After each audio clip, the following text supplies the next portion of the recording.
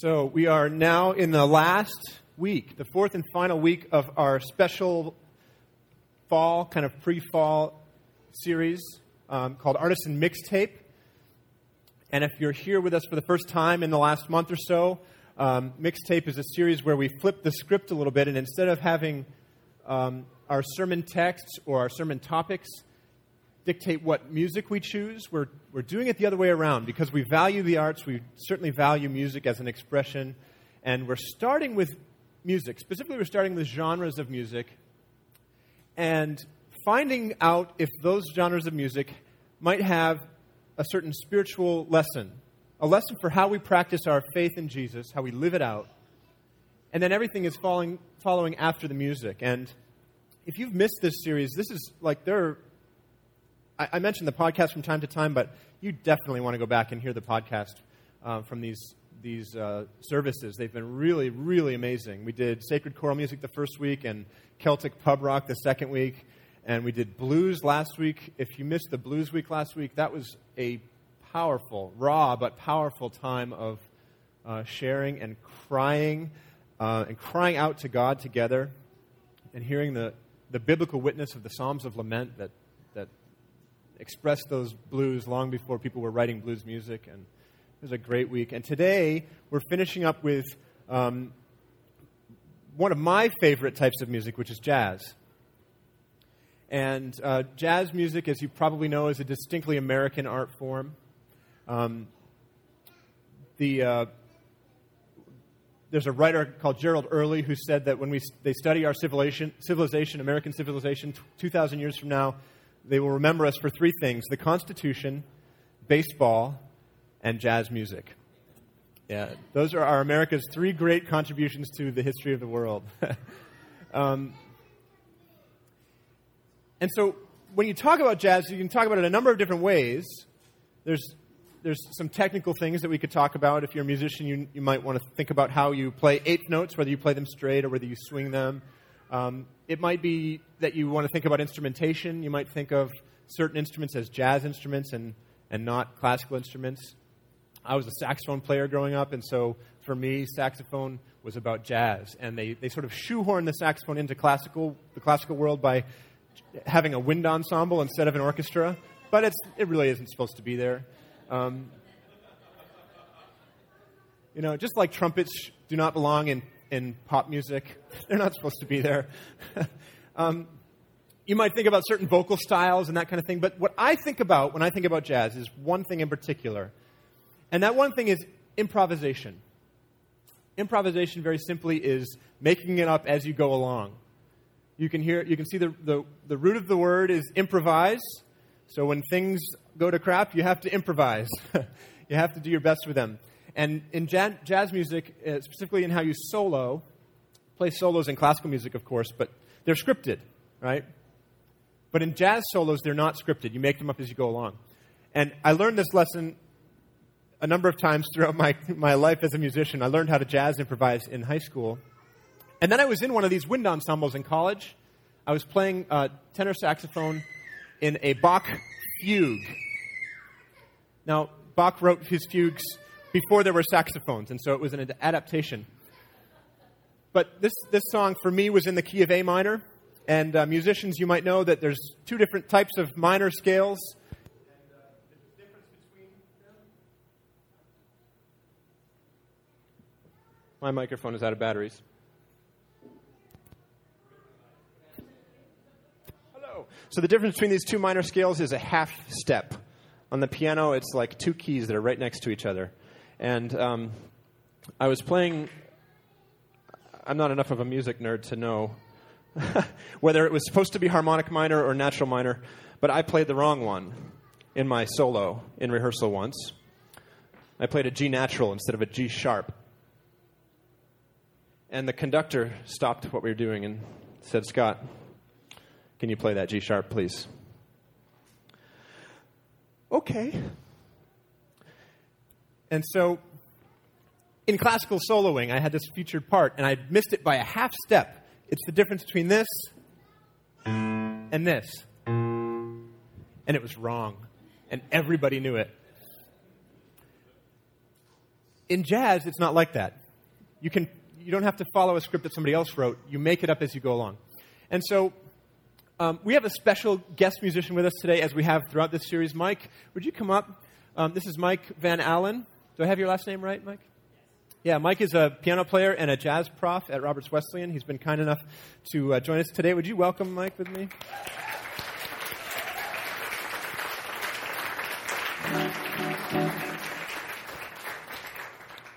So what in true jazz form, I asked Mike if he would do this about 30 minutes ago. Less than that. So what we're going to do here is Mike's going to demonstrate what an improvised solo would be like, and then they're going to play some music, and then we'll let the kids get out of here. I know that you parents are like, can you please give me some relief? But I wanted them to hear the music, because the music matters. All right, so this is going to be E blues. E, is that okay? Yeah. Do you want to do F?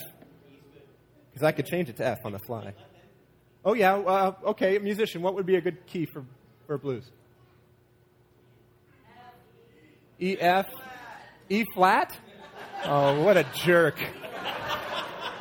That's Pastor Mike Muscarella up there. Mike at artisanchurch.com. E flat. Right there? Sure. Are you up for it?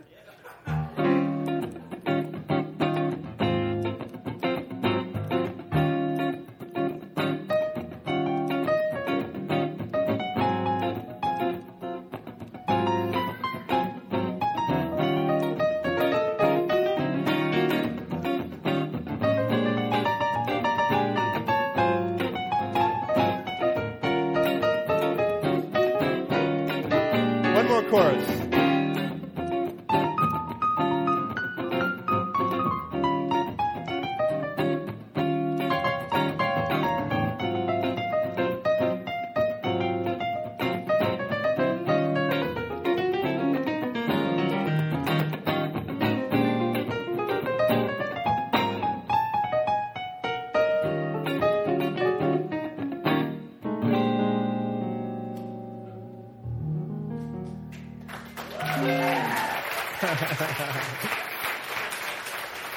Isn't that great? So, you didn't, that's not something that you have memorized, right? What you just played. I have no idea what I just played. If I asked you to do that again, you couldn't, right? But it was beautiful, right? Wouldn't you like to hear it again? Too bad. It's gone forever. So, that gives you a sense of what improvisation is, and what I'm going to get to in a little bit is that I think improvisation is actually a wonderful, wonderful metaphor for how we live out our life of faith, how we follow Jesus Christ. That is what I want to talk about this morning, but first I want you to hear some more jazz. Mike is going to play, and our very own Anna Voss is going to sing. So would you welcome Anna back to the stage?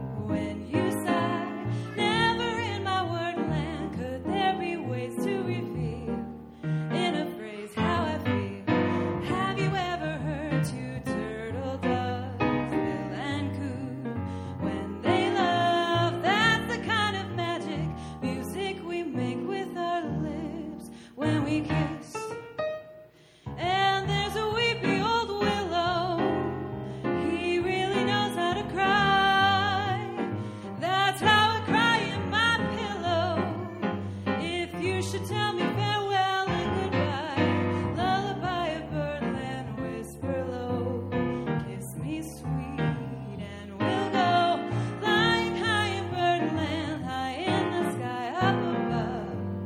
all because we're in love.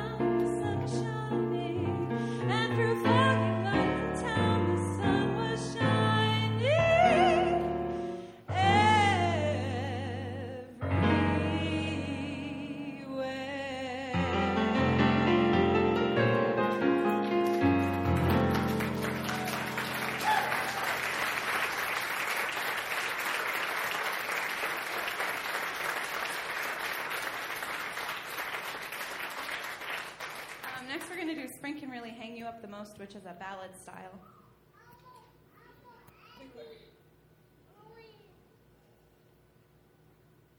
Drinking your water, Scott.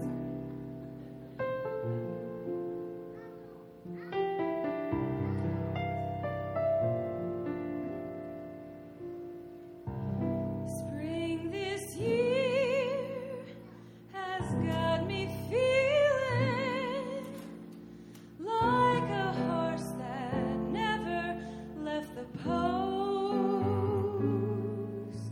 I lie in my room, staring up at the ceiling. Spring can really hang you up the most. Morning's kiss wakes trees and flowers, and to them I like to drink a toast. But I walk in the park just to kill the lonely hours. Spring can really hang you up the most. All afternoon, the birds twitter twit. I know the tune. This is love. This is it. Heard it before, and don't I know the score? But I have decided that spring is aboard. Love seems sure around the new year. Now it's April, love is just a ghost. Spring arrived on time. Only what became of you, dear? Spring can really hang you up the most. Doctors once prescribed a tonic. Sulfur and molasses was the dose.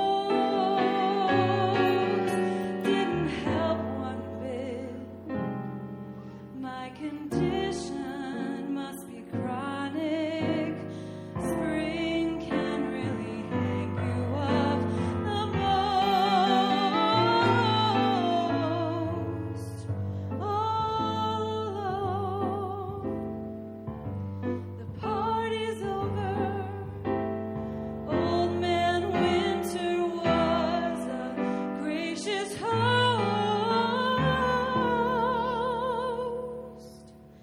But when you keep praying for snow to hide the clover,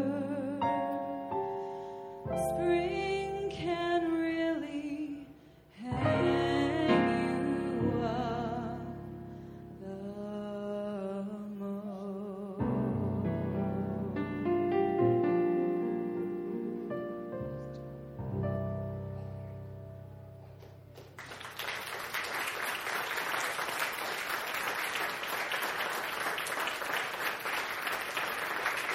Thank you.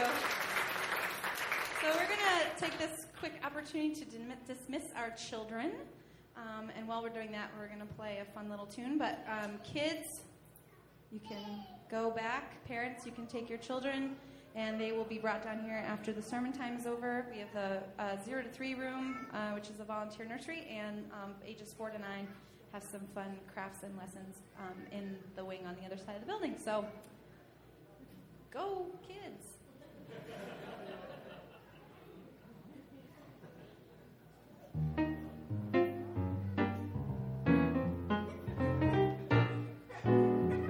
I like New York in June. How about you? I like a Gershwin too. How about you? I love a fireside when a storm is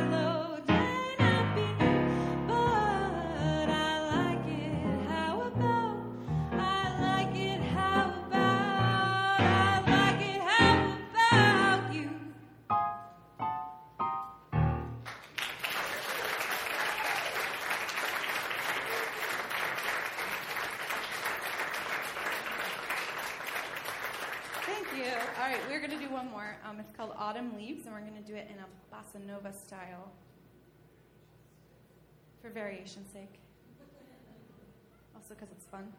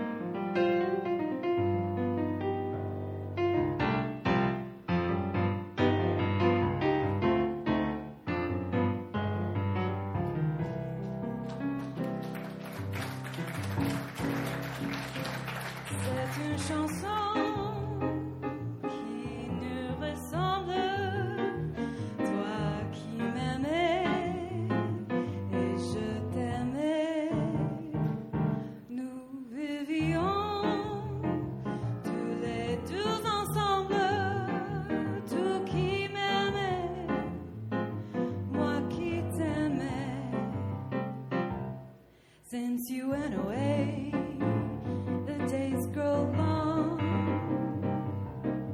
and soon I'll hear old winter song.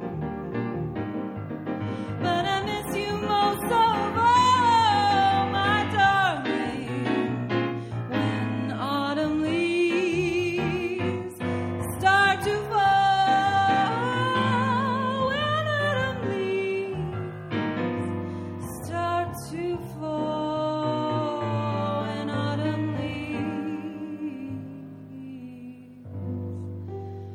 start to fall.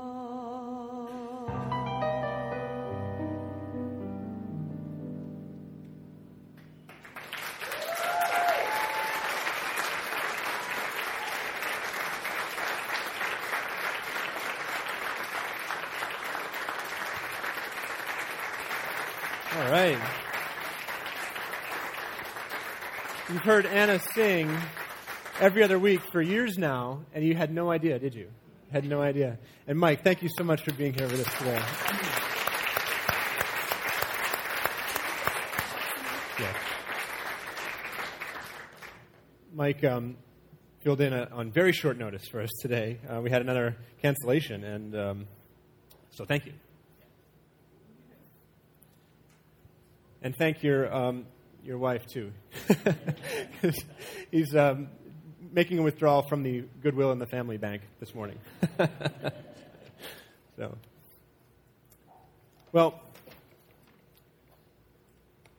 jazz. What does this great genre of music, this grand American tradition, this messy, astonishing, improvisational art form have to teach us about living a life of faith in Jesus? Because as awesome as that was, it would be out of place this morning in this place, in this room, if it didn't have something more to tell us. And I said before that I think that the act of improvisation, which you heard both Mike and Anna do vocally, actually, during that performance, is really the key to understanding this important spiritual lesson. And so, here we go. The first thing that I would say, I want to give you some biblical basis for that assertion. And I need to warn you at this point that the next little bit of what I'm about to say was at one time, a few years ago, an entire sermon. And even that day, when I gave that sermon, I warned them then, this is really too much all at once. And so I'm going to have to fly through a little bit of this. Please forgive me if you're new here, and this is the first experience with my preaching. I don't usually give Scripture short shrift, which I hope that it doesn't seem like I'm doing today anyway, but I do have to go very quickly through some of it because I want to get to the other points. But the first thing is that I think that improvisation helps us understand how to achieve God's will, how to live in God's will. 1 John 2:17 says, "The world and its desire are passing away, but those who do the will of God live forever." So doing the will of God is a very important thing. It unlocks the doors to eternity, apparently.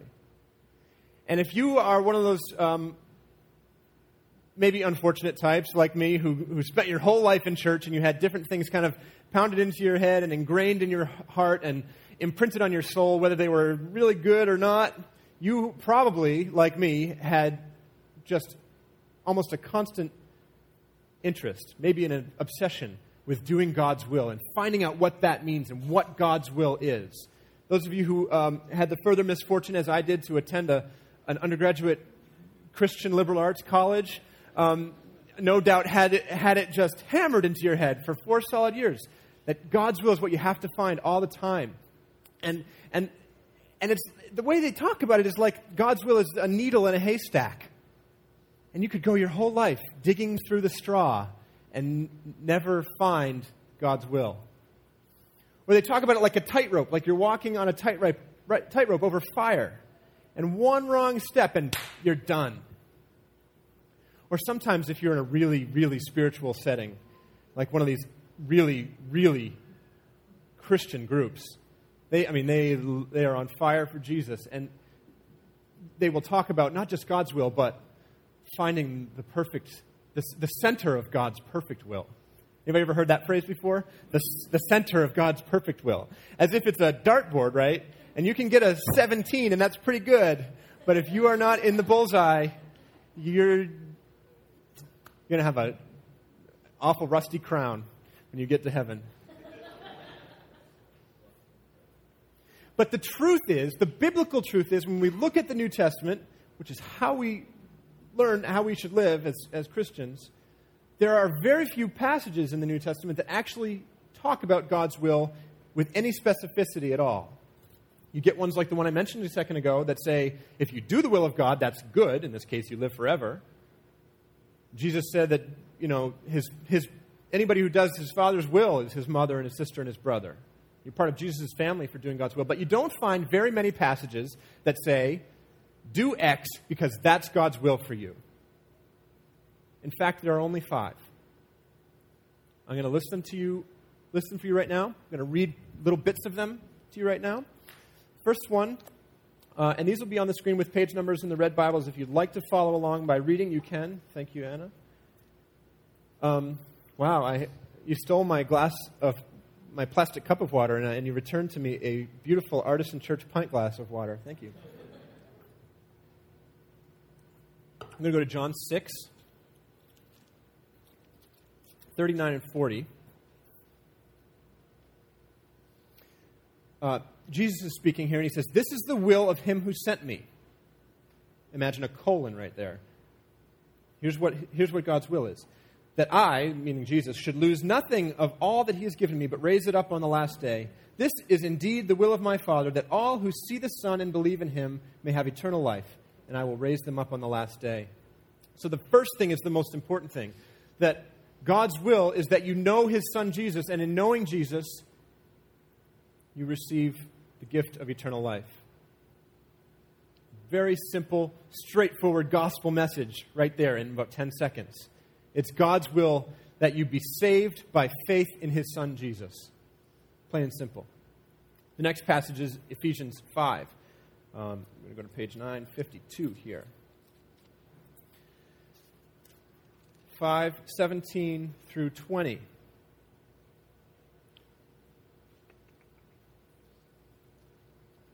So do not be foolish, but understand what the will of the Lord is.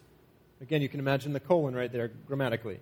Do not get drunk with wine, for that is debauchery, but be filled with the Spirit as you sing psalms and hymns and spiritual songs among yourselves, singing and making melody to the Lord in your hearts, giving thanks to God the Father at all times and for everything in the name of our Lord Jesus Christ. Ephesians 5 says the very specific definition of God's will is that you don't become a drunken fool. That instead of being filled with beer or wine or liquor, you are filled with the Holy Spirit. And the outpouring of that intoxication is singing and praise and thanksgiving. So maybe just one artisan pint glass at a time.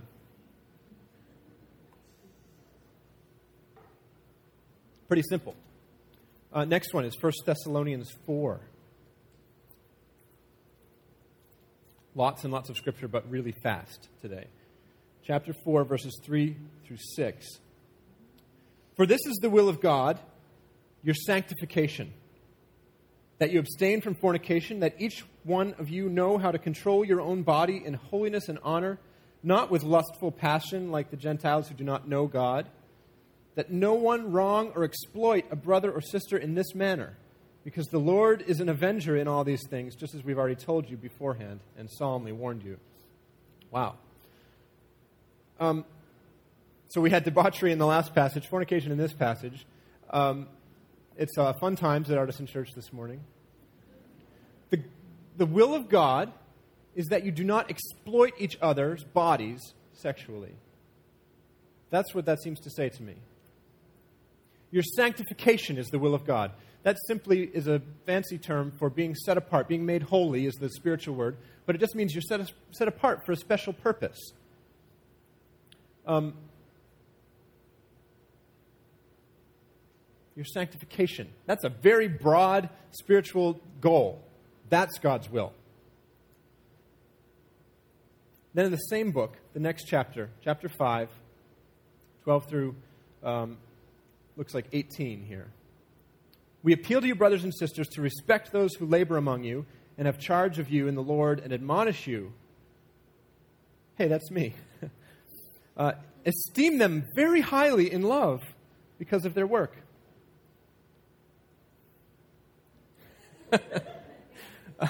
He goes on to say, be at peace among yourselves, and we urge you, beloved, to admonish the idlers, encourage the faint-hearted, help the weak, be patient with all of them. See that none of you repays evil for evil, but always seek to do good to one another and to all. Rejoice always, pray without ceasing, give thanks in all circumstances, for this is the will of God in Christ Jesus for you. These are instructions for how we live in community with each other, both as a pastor or a bishop or an elder or whatever you might have in your particular church government and the congregation, but most of all between each other. Being forgiving people, rejoicing people, prayerful people, people who live in harmony, shalom with each other. That is God's will, that you live in community with each other in that way.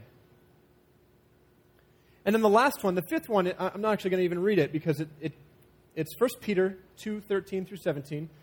You can read it on your own if you'd like.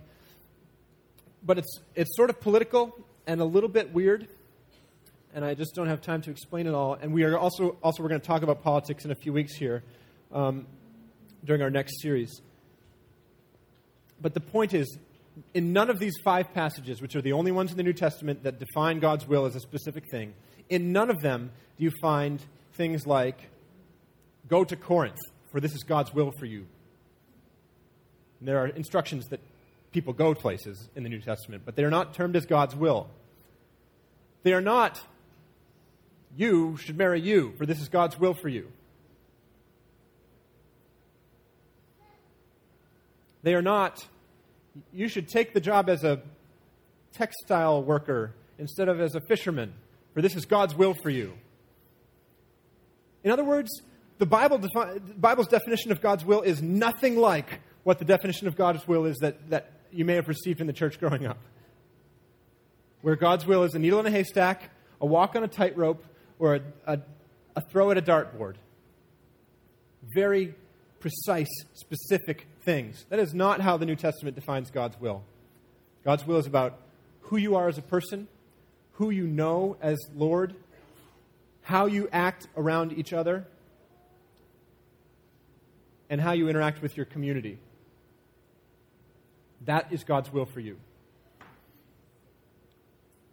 What does that have to do with jazz?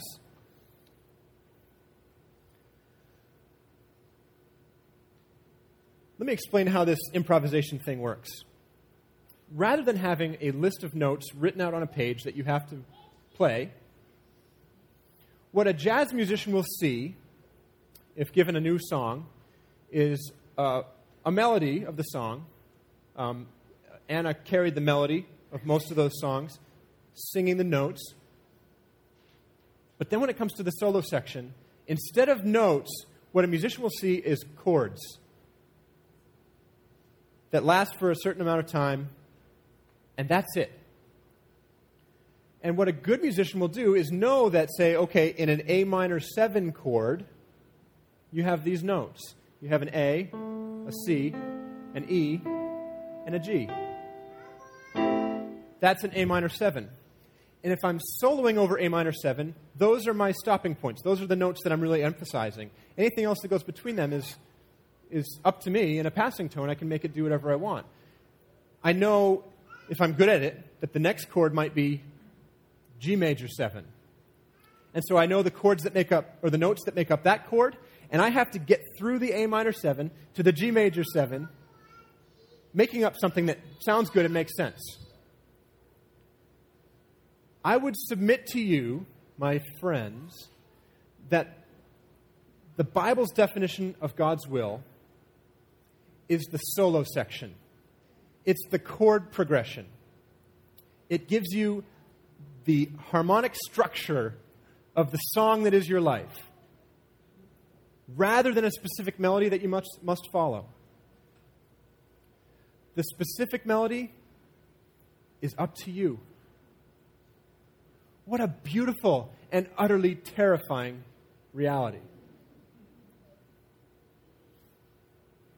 Jesus played the perfect melody, if you will, already. If you want to start by imitating him, go for that. Yes, I like that idea. But you ultimately are called to live out your faith and express the chord changes that are these passages that describe God's will according to the song in your heart, if you will. If you allow me to be a little bit fruity and flaky, maybe.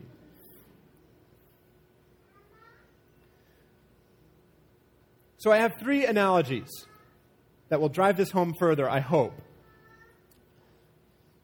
There are things that make you a better improviser as a musician that I think have corresponding things that will make you a more successful Christian. And I won't bother to define that, but let's just say it doesn't mean finances, and it doesn't mean making a song that reaches the top 40 on Christian radio, and it doesn't mean growing a church to 5,000 or even 200. It doesn't mean any of those things. Here's the first one, and I hate this one. I hate it. Practice.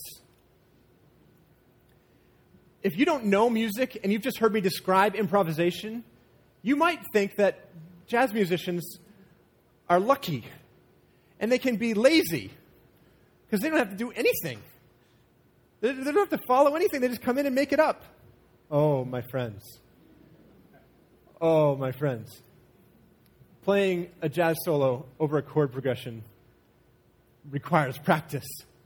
It's not like playing a solo in a concerto where you practice specific notes and make sure you hit that G sharp, Scott. But you have to practice scales and arpeggios and tone of your instrument. And you have to do it over and over and over again. And you have to become conversant in the vocabulary of music so that you can perform under pressure. Because if you don't practice this kind of thing, and then suddenly someone calls you up and says, hey, I had a cancellation. Can you come in and play some jazz piano for us tomorrow? You're going to be in trouble. Very clearly, Mike has spent hours and hours and hours and hours and hours practicing to get to the point where he could make something up on the spot that's that beautiful. The same goes for Anna and her vocal scat. And practice is tedious. I hate practicing. If you're not good at something yet, it can be embarrassing to listen. Anna, if I remember right, your office at Roberts Wesleyan is right below some practice rooms, right? And do they get it right on the first try? No. Are you embarrassed for them as you listen? No, of course not, because you're a musician. But it can be very hard to practice and not get it right first. And you're like, oh, this is terrible. I'm never going to get it. But you get better over time. The same kind of thing is true for faith. Just as an improviser needs a musical vocabulary, a faithful Christian needs a faith vocabulary. You have to be practicing the general skills of faith, especially at times when life is a little smoother, because you are going to need to know how to pray when life gets rocky. You're going to need to know the Bible before you need to know it. Does that make sense? If you're in trouble and looking for answers in the Bible and you've never cracked it open before, you're going to be reduced to that famous, oh Lord, please Lord, please Lord. Then he brought me to the gate facing east. And there the glory of the God of Israel was coming from the... This has nothing to do with me getting fired. So you have to be practicing the tools of your faith all along. And by the way, just as musicians sometimes need a teacher and to take lessons, people of faith sometimes need a spiritual director. And if you're interested in spiritual direction, I can talk to you more about that at some time soon. Here's the second analogy. This analogy is about your knowledge. A good jazz musician not only has to practice, but he or she needs to know a little bit of information. Let's start with music theory. I just showed you what an A minor 7 chord was. That's because I know a little bit of music theory. Tim, could you tell me what the next chord was? G major 7? What are the notes in G major 7? He doesn't know. He's not a musician. You're right, there is a 7 in there. And a G. A certain kind of 7th, actually. If you are going to go improvise a solo over chord progression, you have to know the notes and the chords. You have to know how to form them in your head as you go. And it's okay that you don't know that. You know a lot of other things that I don't know. Probably more useful things ultimately, Tim, but without that knowledge, you're sunk. There's no way you could do it unless your ear is really, really good. But that doesn't really count. Very, very few people can do that, and more importantly, there's no corresponding thing in the life of faith, so just forget I said it. So a good and faithful Christian living out a life of following Jesus needs to know some theory. All right, so I'm gonna ask you to embrace your inner theologian. I didn't go to seminary, Scott. Theology is for you to tell me about. Well, no. If you have ever made a statement about God, anybody in this room ever made a statement about God, even if he doesn't exist, you are a theologian, my friend. Sorry. You might as well be a good one, not a terrible one. So study it a little bit. Work on it. Learn what language people use about God and how God is described and understood in light of Scripture and the tradition of the church. Embrace your inner theologian. Just a little bit. You got to have some theory before you play your solo. And maybe it's boring, but once you get it in your head, the good news is you don't have to think about it anymore. It's just there. Not to say you don't have to think, but you don't have to grind through the memorization stuff anymore. An even better improviser is going to know a little bit about music history. Going to know what a bossa nova is, for example, and where that fits in our musical history. Along the same lines, a good musician is going to know the greats and copy them. I have a book at home that's really dusty. It's called the Charlie Parker Omnibook. I was a saxophone player. The Charlie Parker Omnibook contains all of Charlie Parker's songs that he played, probably the greatest alto sax player in history, probably. Certainly the most difficult to copy. But all of his solos transcribed note for note. And my saxophone teacher, if you can believe this, wanted me to learn them. They're really fast, by the way. I stopped playing saxophone. But it's not just knowing chords, and it's not just knowing music theory. It's also knowing how other people have expressed it in the past. As a Christian, you ought to know how the heroes of our faith have lived out their faith. You should know Brother Lawrence and Mother Teresa. You should know Gregory of Nazianzus and St. Thomas Aquinas even. If you are going to be a curious person of faith and don't explore these people and learn how they express their faith, you're missing out. Yes, you can do it. There's not going to be a quiz when you get to the pearly gates. I'm not going to ask you anything about Calvin's Institutes. But you will be a better, more successful person at living out of faith in Christ when you know what others have done before you. So practice is the first thing. Knowledge is the second thing. And here's the best one. The very best comparison between improvisation and living a life of faith is the concept of resolution. Did anybody... I think he's gone. Did anybody notice in the solo that Mike took in... I think it was A Foggy Day, he played a wrong note. Did you notice that? It was not in the chord that he was playing over at that moment. Did you catch that? No? You know why? Because he immediately slipped to the right note. He played here. I don't know what it was. And it should have been here. And he went like this. Right? He hit the wrong note, but he resolved it to the right note. He probably did it on purpose. He's a very skilled musician. He probably did it to build harmonic tension and then release it. But in jazz, unlike in classical music, when you play a wrong note, nobody's going to stop the whole ensemble and point it out to you. You're not going to get kicked out for that. If you resolve it, make it sound intentional even, make the best of it, it's all good. It's great even. And sometimes you can make these little miscues happen, and they even add to the feeling, sort of like Mike did, assuming that it was a mistake. I mean, look at the stories of people in the Bible. Man, did they ever mess things up? Man, did they screw things up so bad sometimes. And yet,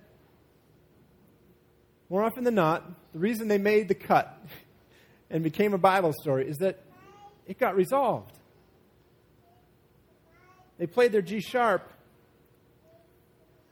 and then, oops, went down to the G natural, what it was supposed to be. And if you hear nothing else this morning, this is the thing I want to reassure you about. This is the message I want you to hear. That the wrong notes that happen in your life, and sometimes they're because you played the wrong note, and sometimes it's because life played the wrong note at you. In either case, there is hope, there is grace, there is resolution. In living a life of faith, you are bound to play wrong notes. It is just going to happen. Paul's missionary journeys were filled with shipwrecks and imprisonments, and if you think about it, he started out going the complete wrong direction and persecuting the Christians. He got turned around and had a major key change there in his life. There's not a character in the Bible except Jesus himself who didn't play a wrong note. And Jesus had a pretty lousy note played at him, right? I don't want to diminish the profound and somber reality of the crucifixion, but that was God's greatest example of taking what someone intended for evil. The Jewish authorities, the Roman leaders, Satan himself, and turning that around and bringing life out of death. Grace and hope.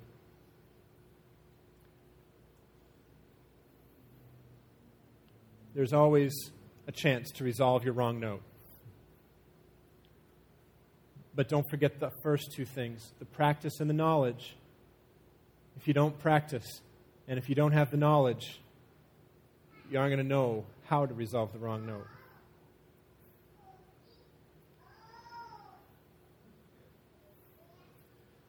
So I encourage you to think of your life of faith not as Bach's fugue in G minor, but as autumn leaves with a chord progression. And I encourage you to practice an improvisational faith. Will you pray with me? Lord, we give you thanks for the beauty of music, for the incredible experience that these past weeks have been, where people from all walks of life have joined and shared with us the gift of harnessing these frequencies and vibrations and bringing them down into this gorgeous music of all different sorts. Lord, we thank you that these genres of music have been great lessons for us, and today we give you thanks for the message of Scripture, that knowing you and following you and doing your will is not about finding a needle in a haystack. It's not about walking a tightrope or throwing a dart and trying to hit a bullseye, but it's about playing the song that you have put in our heart in accordance with the structure of life, the harmonies of the universe that you created. And we thank you most of all, Lord, for the grace available to us in the life and death and resurrection of your Son, Jesus Christ, which ultimately is the final resolution of all the wrong notes that are played by us and around us and at us. We give you thanks for this grace, and we live in it and swim in it. Help us, Lord, to have the courage to step out and live an improvisational faith, one that brings glory to your name and brings hope to those around us and pulls your kingdom, the kingdom of heaven, closer to earth. We pray all these things in the name of God, Father, Son, and Holy Spirit. Amen.